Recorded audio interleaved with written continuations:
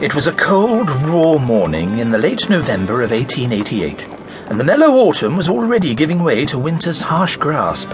A thick fog had wrapped itself around the city like a great yellow scarf. It had been a gratifying autumn for my friend Sherlock Holmes.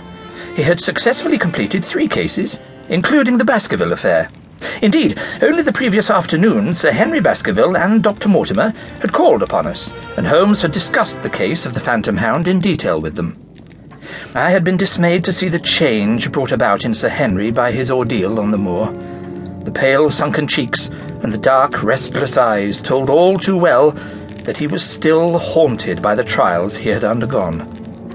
Both he and Mortimer had been in town for some weeks, making preparations for a world cruise which, it was hoped, would restore the baronet's shattered nerve. Once again, the sombre portals of Baskerville Hall were to be without a master. Barrymore, the faithful butler whose family had served the Baskerville family for several generations, had finally given notice, and with his wife had gone to Plymouth with the intention of running a small guest house. Therefore, the great hall had been closed up, and would remain so until Sir Henry returned. Holmes had been in a relaxed mood of late, communicative and witty, but seated at the back of my mind was a distinct feeling of unease. In many ways, my friend was like a child who takes delight in the special charm of an unusual and challenging puzzle.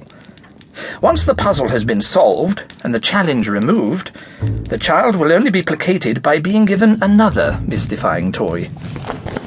That morning there had been a marked transformation in his behaviour. He had grown sullen and uncommunicative. It was as though, on waking, he had suddenly realised that there was no problem demanding his attention. Vampires! Vampires? In the paper! I picked up the discarded copy of the Times and scanned the page. I found the article to which he referred. Yes, see for yourself. What nonsense. Vampires, do they exist? In his opening lecture to the Royal Society last evening, Minority Religious Cults in Eastern Europe, Professor Abraham Van Helsing of Amsterdam University referred to his belief in the existence of what he termed the cult of the undead, beings who are more commonly known as vampires. Van Helsing assured his audience that he had encountered them personally. Ignorance and disbelief are their strongest protection. As long as the civilized world refuses to accept their existence, this unholy cult will continue to grow, he asserted.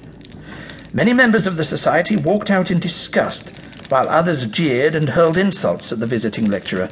Well, it does seem rather strange that so eminent a scholar should make such a rash statement in public. Rash? The man has made a complete fool of himself. It is easy to see how these superstitious beliefs are carried on from generation to generation among the remote peasant communities. But here we have a man of science claiming the authenticity of such fairy stories. I would have thought that we had enough evils in our world without summoning those from another. However, there are certain areas of the unexplained about which one must keep an open mind.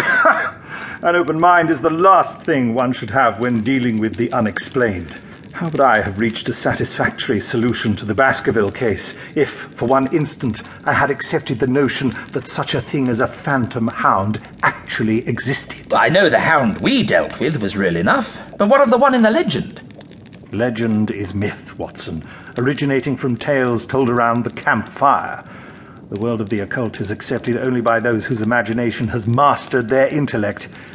The educated romantic, such as Van Helsing, is a most dangerous creature, for his acceptance of such lunacy gives it credence in the eyes of the gullible public. Oh, really, Holmes, I believe we are about to receive a visitor.